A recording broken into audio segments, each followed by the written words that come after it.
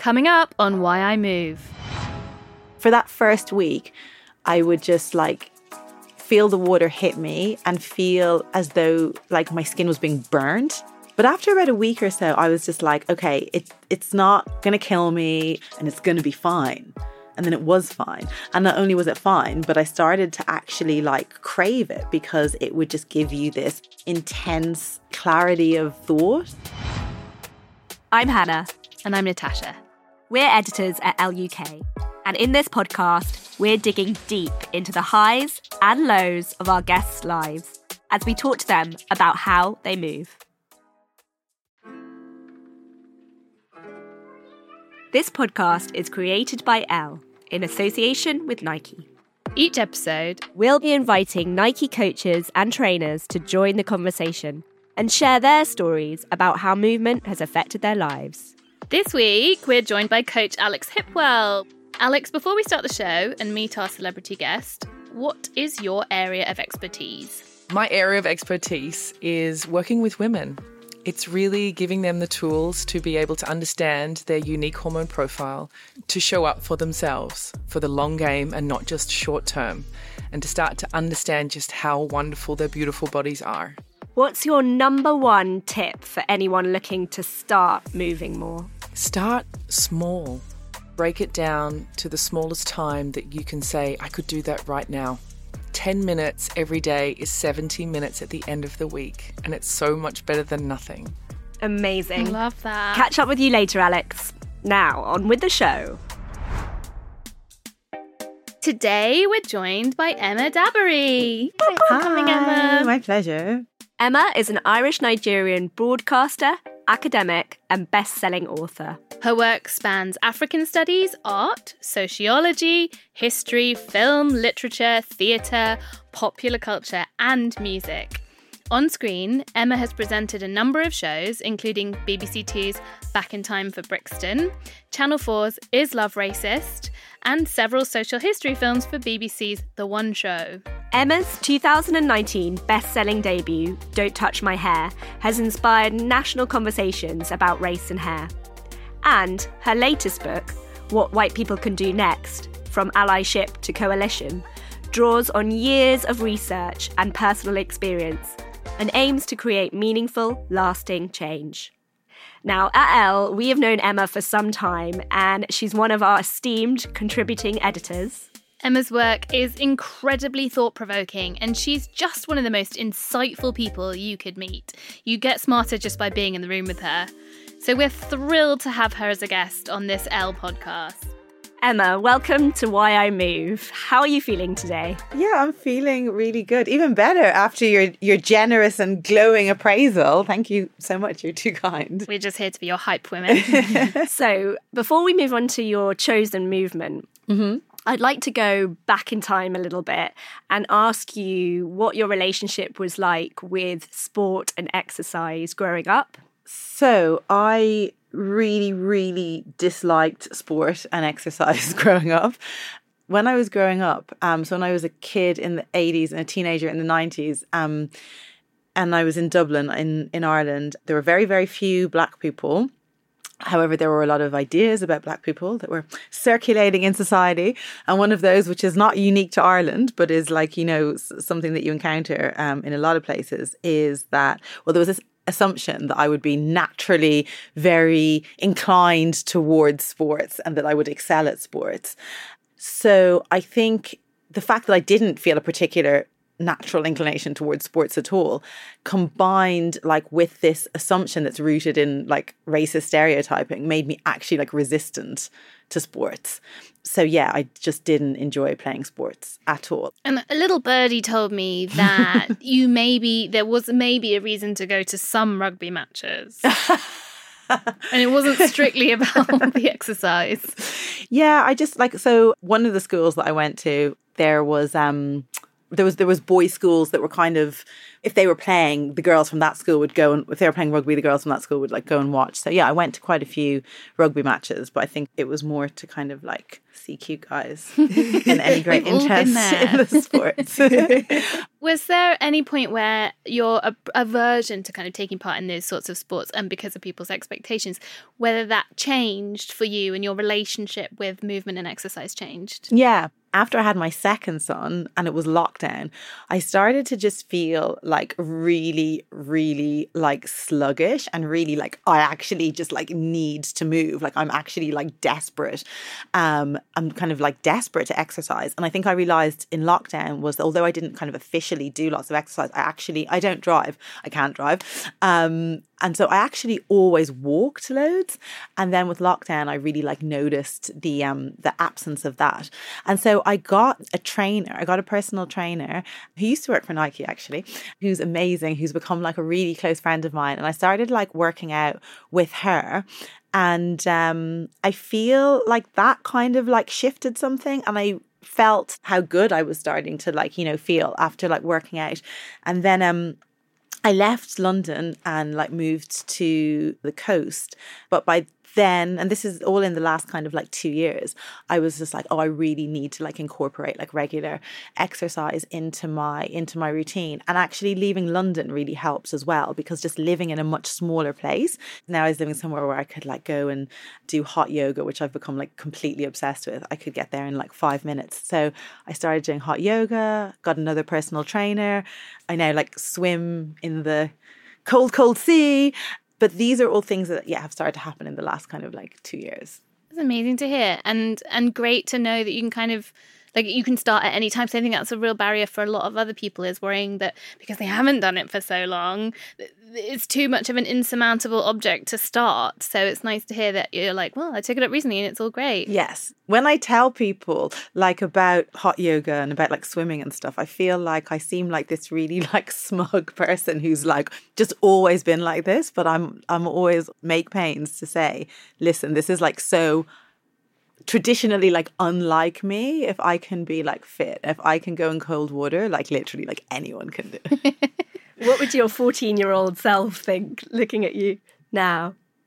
Wow, she would probably be shocked that I was outside in public with like no makeup on, or I was going to get into the sea and it was going to like get wet and run or something. Yeah. So I think this actually brings us really nicely onto this section of the show called The Starting Line, because that's the part where we ask how you got into the sport that you're here to kind of talk to us about today. And you've touched on it, but let's hear properly how you got into sea swimming. Yeah, so it was again during lockdown when I had this like real desire and thirst to just like, move and be more physically like fit and active, and was feeling like quite sluggish. And around that time I was reading like lots of people, mostly women, talking about while swimming and the profound benefits that was having. And I was just, and some of what they were describing, I was like, oh, I'd really like to experience that, but like I hate being cold. So like there's a basic problem there. And I also have this thing called Raynaud's syndrome, which is like circulatory. So if I went outside and I was outside like a short period of time, like a couple of minutes, like all of the color would just drain from my fingers and they'd just be blue and basically immobile and like really, really painful. Like there's times where I've been like locked out of my house because I literally like can't use my key because my hand is like so frozen. So I was just like, yeah, how's this going to work? Like with the Raynaud's and everything. But I really want to try it. So then we decided that we were moving to the coast, and I was just like, right, I'm going to be like right next to the sea. Like I really need to like make the most of that like incredible resource. So about 6 months before we knew we'd be moving, to prepare myself for eventually getting into the sea, which I was determined to do, I started taking like ice cold showers. And the first week of those was like horrific. For that first week, I would just like feel the water hit me and feel as though like my skin was being burned. But after about a week or so, I was just like, okay, it's not going to kill me. Like it's actually grand. Like stop being so resistant to it. And then I wouldn't let myself kind of like hunch up, and I wouldn't let myself scream. And I was like, I just have to breathe and let the cold water hit me and it's going to be fine. And then it was fine. And not only was it fine, but I started to actually like crave it, because it would just give you this intense clarity of thought. So I actually started to really like look forward to like getting up early so I could have like my ice cold shower. And then, yeah, that was the beginning. That was how I was training myself to like eventually get into the sea. I would love to hear a little bit about, could you walk me through what you do when you get in the sea? This is just, I'm like, I'm not gonna be shy about this. I'm quite scared of the sea. It's more the unknown of what, I'm not scared of the exercise and the cold necessarily, but it's just more the sea itself. It's dark in there and there might be things. Oh yeah, there's things. And like, it's the UK, so it's quite opaque and you just don't know what the things are. Probably not sharks, but maybe just like some wild seaweed. How far out are you going? Like, how powerful is this swim? Like, how much of an adventure is this? Yeah. So I don't actually like submerging my head underwater. So I will go like kind of like up to my neck. Like if my head goes underwater, that's fine. But I actually kind of try and avoid that happening, and I don't like do strokes where I put my head under the water. So for me, the main thing initially was actually just to like immerse myself in really, really cold water. So I would kind of just like paddle.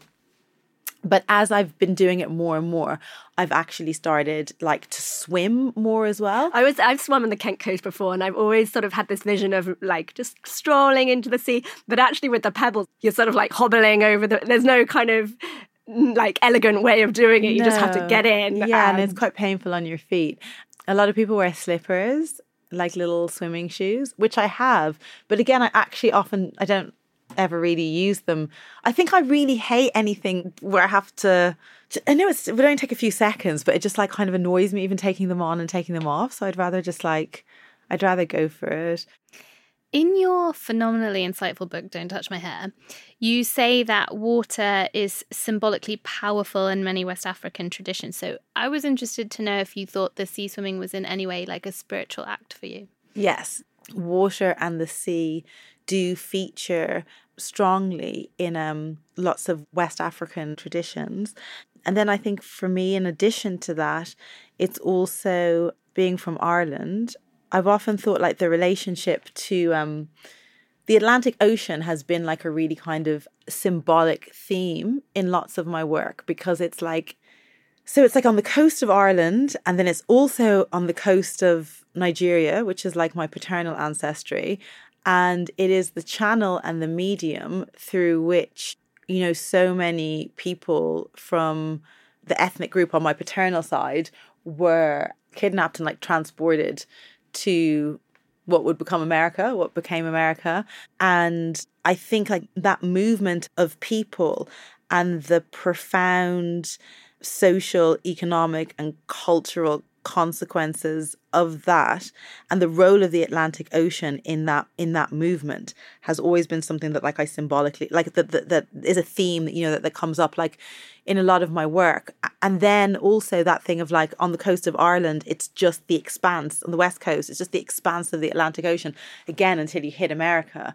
And you know, like the famine ships that Irish people like left Ireland from when they were escaping the famine. There was that mass migration of Irish people to America. But yeah, the sea is inspiring to me in lots of ways. So for any first-timers who maybe were like you and could never imagine themselves getting in the sea, especially not in winter, do you have any hacks for braving the cold? Yeah. So I feel like definitely like the way I was reacting to the showers in that first week, which is completely understandable because I was just like acclimatizing myself and like, you know, just your whole body being kind of resistant to it and like breathing rapidly or like screaming or like shouting or anything. That really just puts you into like, I think like an emotional state and a mental state that like is panicked. So it just makes it worse. And if you can actually just like kind of ground yourself and realize that all it is really is initial discomfort, which actually is only temporary as well and is replaced by something that becomes quite addictive. If you can just kind of, ground yourself and I think be quite grounded, it will really help. And then the more you do it, like the easier it becomes. And then, I feel like you actually become kind of addicted to how it feels. Don't go anywhere. We're just going to a quick ad break. We've created this podcast with Nike in a bid to uncover what gets some of the most inspirational women moving. Let's find out how Nike coach Alex Hipwell moves with a quickfire question round. Ready, Alex? I'm ready. Morning or evening workout? Morning. Weights or cardio? Weights. Yoga or Pilates? Pilates. Exercising indoor or outdoor? Outdoor. Best motivational tip? Show up for yourself. Okay, in one word only, how does moving make you feel? Empowered. Now, back to the show. Okay, so in this section of the show, we ask guests about any hurdles they have faced when it comes to movement or continue to face, whether it's injury, illness, body perception or doubt. Emma, your book Don't Touch My Hair centres around the history and experiences of black hair. Now, I've heard you talking about in your childhood sometimes seeing your hair as a barrier to, movement in sport and exercise. Has hair maintenance ever felt like a barrier to you when it comes to your sea swimming? So for swimming, I don't wear a swimming hat or anything in the sea, but actually I was at a pool recently and you had to wear swimming hats, which is completely understandable in a pool. And I just ended up not getting in because I was just like, I wasn't in anywhere where I was going to be able to buy a hat that was going to fit over my hair. And I didn't want to real pain. It wouldn't have fit anyway, but maybe I could have tried to kind of painfully squeeze a quarter of it in or something. And I was like, oh, I'd rather just not go in the pool. So things like that, I guess. You've spoken about your 14-year-old self not wanting to get wet or go in the water because of makeup, and you're a very glamorous woman. Do you still have the same kind of worries or doubts about getting into the sea and following that impulse? Yeah, no, I don't at all. I think when I was younger, I actually wouldn't have been able to because I would have been so scared of somebody seeing me without makeup. Whereas now I wear makeup and I love makeup, but I don't wear it every day. So because I don't have that fear of being seen without makeup anymore, swimming or something like that, or going into the sea, I will say sometimes I feel like I don't shave. And while that's I mean, I do get comments, not on the beach. I don't know, maybe people are thinking things, but no one says anything. But I get comments about not shaving my armpits on social media. But I don't really care about that. But I also don't want to shave my bikini line. It's not actually the hair is virtually invisible. It's imperceptible almost. But when I was younger, there being even one hair there, I would have died, I just couldn't, and now I refuse to shave, but sometimes I'm a bit oh, I really do wish that was just seal smooth for the beach. But I'm nope, not going to do it. So maybe that's a little sticking point, where I still feel a little bit uncomfortable sometimes, but I force myself to kind of push through it. I think that's because of years of thinking that we can't do that. I saw a brilliant video on your social media that was you on holiday and you're running into the sea and you take your shorts off and you can see a little bit of string of your tampon and you run into the sea. But in your comments, you say, which I think is so brilliant, that you saw that and your immediate reaction was, I delete. Do not post. But you decided to post it and you sat with that discomfort. Can you tell us a little bit more about that kind of feeling and the shame? Yeah. When I was a teenager, it'd be hard to think of anything worse than people knowing that you were having your period. It would have been social death. It just I'm actually cringing, thinking about how bad that would have been for you, if it was known. Obviously, the pressure isn't strong like that anymore, but it's still something that I, was kind of conditioned into, and that has really informed how I feel. But then I made that video, but then you were saying, when I watched back over the video and I was just happy with everything, and then right at the end I saw that string and I was just oh, I have to delete it. And then I was just no, I'm just having my period. A huge proportion of the population is something that actual human life depends on. Why on earth do I feel so ashamed about that? I want to like push through that because I don't want to like sit with that shame. So for me, it was just about kind of like asserting to myself that like I can do this and that like I don't feel ashamed, even though it was difficult. But I'm glad that I did it. It helped me, and lots of other people like commented saying that they appreciated it as well. So it's wild to me that things like growing your natural body hair or showing a bit of tampon string is an act of rebellion. You've talked a lot actually about, finding a way to be at peace, not performing femininity for people or performing people's ideas of perfection. But I'm interested in how you got to that point where you were confident to do that, because so many women are not confident to do that. Yeah, I think like a lot of it is related to my relationship with my hair. And when I made the decision to stop chemically straightening my hair, that was huge. When I was a kid, I just dreamt of having like long, straight hair. You know, I'd like literally like pray every night to just wake up and have like straight brown hair.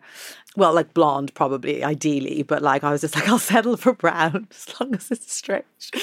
And it never happened. But I moved to England. I had basically like finally like achieved the hair that I had dreamed of my whole life. It was long. It was like past shoulder length. It was straight. It required a lot of very unhealthy chemicals to achieve that look. But some people say they stop relaxing their hair because it's like breaking or damaging their hair. My hair was actually fine. Like it was flourishing. But I came to a point where I just felt that like I couldn't any longer, like my personal politics didn't align with the processes I was going through to make my hair look like that, and the motivation, being ashamed of like my natural hair texture. I'd always felt the tension, but it got to the point where I was just like, no, I actually, like, I can't, there's just too much, like, I can't do this any longer. So I think through the process of like going through that, which was very difficult for me, had a knock-on effect on like other aspects of things to do with my body, like weight and body hair, wearing makeup, those kind of things. And then I felt a real sense of frustration at like the many years that I had wasted hating myself and doing things that were quite damaging in order to look different, but not in any way that's actually better, just to like conform to some standard that I don't even like. I realized I didn't even want to look like that, you know? How has movement helped you feel more connected with your body? That's also like a really interesting question, because I think like a lot of the stuff around my hair, I think I was actually like super disconnected from my body, and I was intentionally and have been intentionally. And one of the things that I'm writing is a play called Throwing Shapes, which is like a very Dublin phrase that is related to how one kind of like moves through the world, and also related to dancing. But I'm very intentionally trying to pursue more like embodied practices. But I think I didn't even realize like how disconnected I was from my body until, again, I think it was that process of stopping straightening my hair and like just understanding my hair as it grows naturally. Okay, so this part of the show, this next little segment, is called Ask Me Anything. Mm-hmm. And it's our chance to hear from the Elle readers who are familiar with your work. Mm-hmm. So we asked our readers to send in some questions that they were desperate to ask you. Mm-hmm. And we've had a couple. This one's from Halima. How does swimming change your hair care routine? Yeah, so while I've been swimming, I think my hair has mostly been braided. So like usually when I'd go on holiday and I would know that I'd be getting into the water, because before I didn't get into the water like if it was very warm. So when I was going on holiday, I would always braid my hair, as many black women do, because that just makes like getting in and out of the water much easier in terms of hair care. So I think usually my hair has been braided. If it's not been braided, I've had my own hair just in twists, and I would usually just put the twists like up high. But because it's not relaxed and because I'm not trying to like keep it straight, And because it's twisted or braided, it's pretty straightforward in the water. Yeah. If it was relaxed or straightened, that'd be another story. Luke would like to know whether you've ever considered free diving. Just diving with none of the... It's no equipment because obviously with your like not even a stitch or a wetsuit. Free diving is basically you hold your breath and you train yourself to hold it longer and longer, and then you basically do the diving that you would but without the scuba gear, and you can see all the beautiful under creatures. Absolutely not. No. like out of the Fair enough. Out of the question. I also would not. Sorry, Luke. Now, in this final section of the show, How I Keep It Going, we're going to discuss with expert Nike coaches how to make fitness sustainable for all. We're joined again by Nike coach Alex Hipwell. She's on the line from Berlin. Hello, Alex. Hello, everybody. Thank you so much for having me here. It's lovely to have you. You have a specialty in looking at women's bodies and women's cycles, and I'm wondering how that fits into cold temperature training and to exercise. Well, first of all, I'm really impressed, Emma, because I hate cold water. I hate the cold. I'm stuck in Berlin and I'm Australian. There's still not a lot of research done on women, unfortunately, but I always say there's 6% done, so let's work with what we have. And there was a research that came out quite recently in regards to performance enhancing or performance and recovery when it comes to cold water immersion. And they just wrote there was nothing really found of the 15 men that were involved. So I was like, come on. What we do know with women is as we move into the high hormone phases, which is just after ovulation. So as we get a big boost of progesterone and estrogen, the female body or our physiology struggles to regulate heat. So we kind of get really hot and we kind of can't cool down so well. Therefore, cold water immersion is fantastic if you want to implement that into maybe a recovery form of your training or yourself in your high hormone phases. So pretty much if we look at a textbook cycle from day 14 to 21, it's such a perfect time to implement that as a form of recovery. Of course, if you like to do it, for other reasons like Emma, and it becomes really part of your everyday schedule, I'd be interested to know if you notice changes more so in your high hormone with the cold water immersion than you do in your low hormone. What changes should she look for? Well, I think it's really important to state, especially this far in the game where we are with the limited research that we do have, is that people can or are physically capable of performing on any given day of their cycle. So we know that we can do, if we have to perform or we have to run or we have to flee, we know that we can do that on any given day. But the impact of every single woman, regardless of where she is in her cycle from her menstrual cycle symptoms, is very, very different. So I think once you start to learn how to track your cycle, which is beautiful, and I was a professional dancer for 15 years, so my cycle was not on the books. I hated everything about my body. I was very, very unhealthy. And so knowing anything about my period it didn't even happen most of the time, which is so unhealthy. That's our superpower. So if you start to track your cycle and then know where your powerful days are and where maybe your not so powerful days are, it gives you the tools to be able to say, okay, rather than coming into maybe a high hormone week, which is the week before your period, where your hormones are high, which means emotion is going to change, your mindset's different, all of that is impacted by the hormones in your body. And if you go into that week and say, you know what, I'm going to do some cold water immersion, I'm going to do some mobility and focus more on technique and strength things rather than like high intensity and really working against the physiology.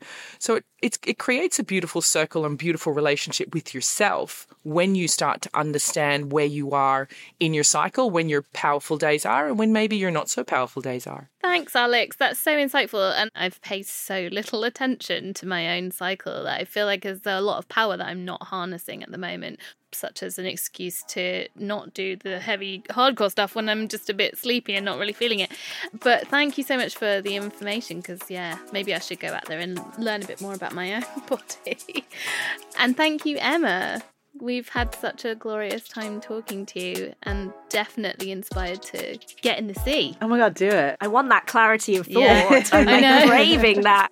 Well, it's been brilliant to talk to you. Thank you so much for being our guest. Thanks so much for listening. We would love to hear what you'll be taking from this episode. Email us at podcasts@luk.com, or you can DM us at LUK. If you love Emma, you can find her on Instagram at Emma Dabiri. Next week, we're going to be joined by the brilliant broadcaster and television presenter Nikita Oliver. She's going to be talking about the joy of skipping and how she's created a whole new community around it. If you've enjoyed the episode, please share it with your friends. Make sure you never miss an episode by following Why I Move on Apple Podcasts, Spotify, Amazon Music, or wherever you listen to your podcasts. This was an LUK podcast in association with Nike. Produced by Curly Media for Hearst. See you next week.